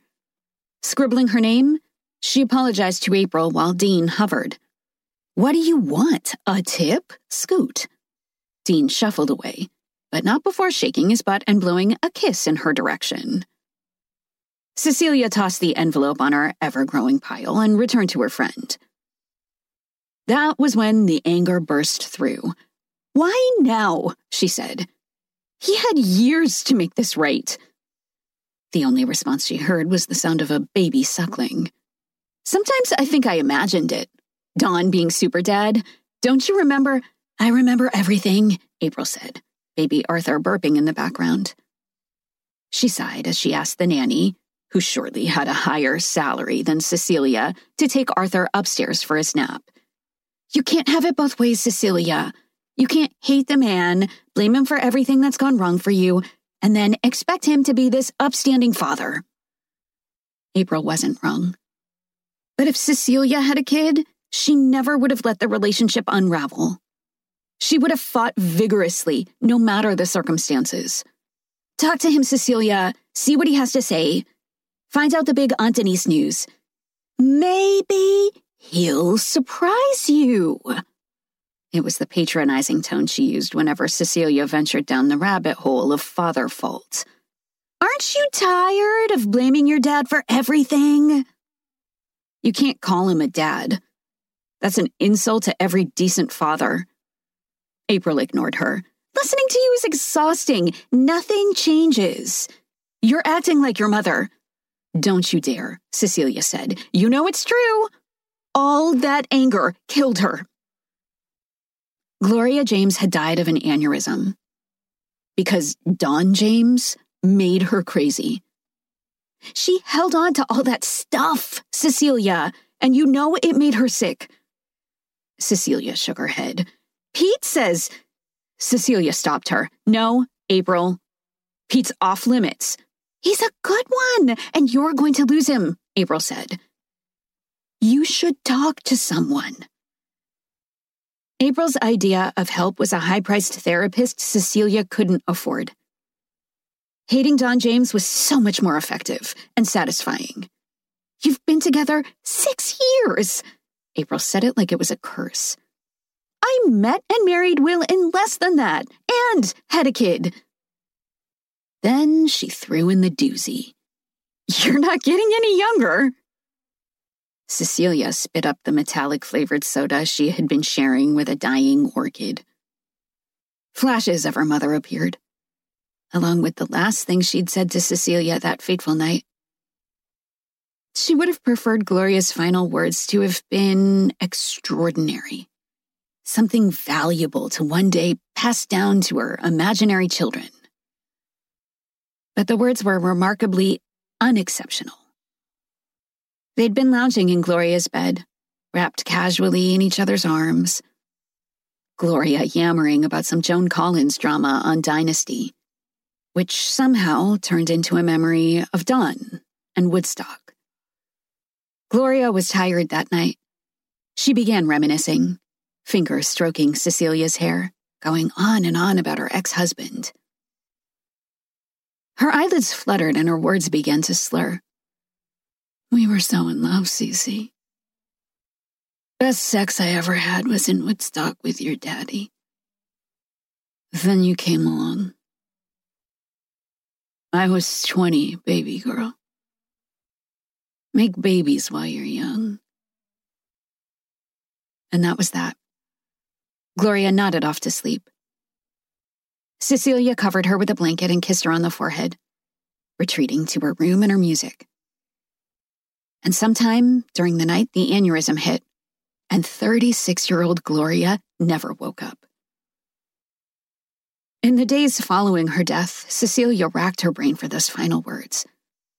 And here was April, plucking them out. reminding her that she hadn't granted her mother her dying wish.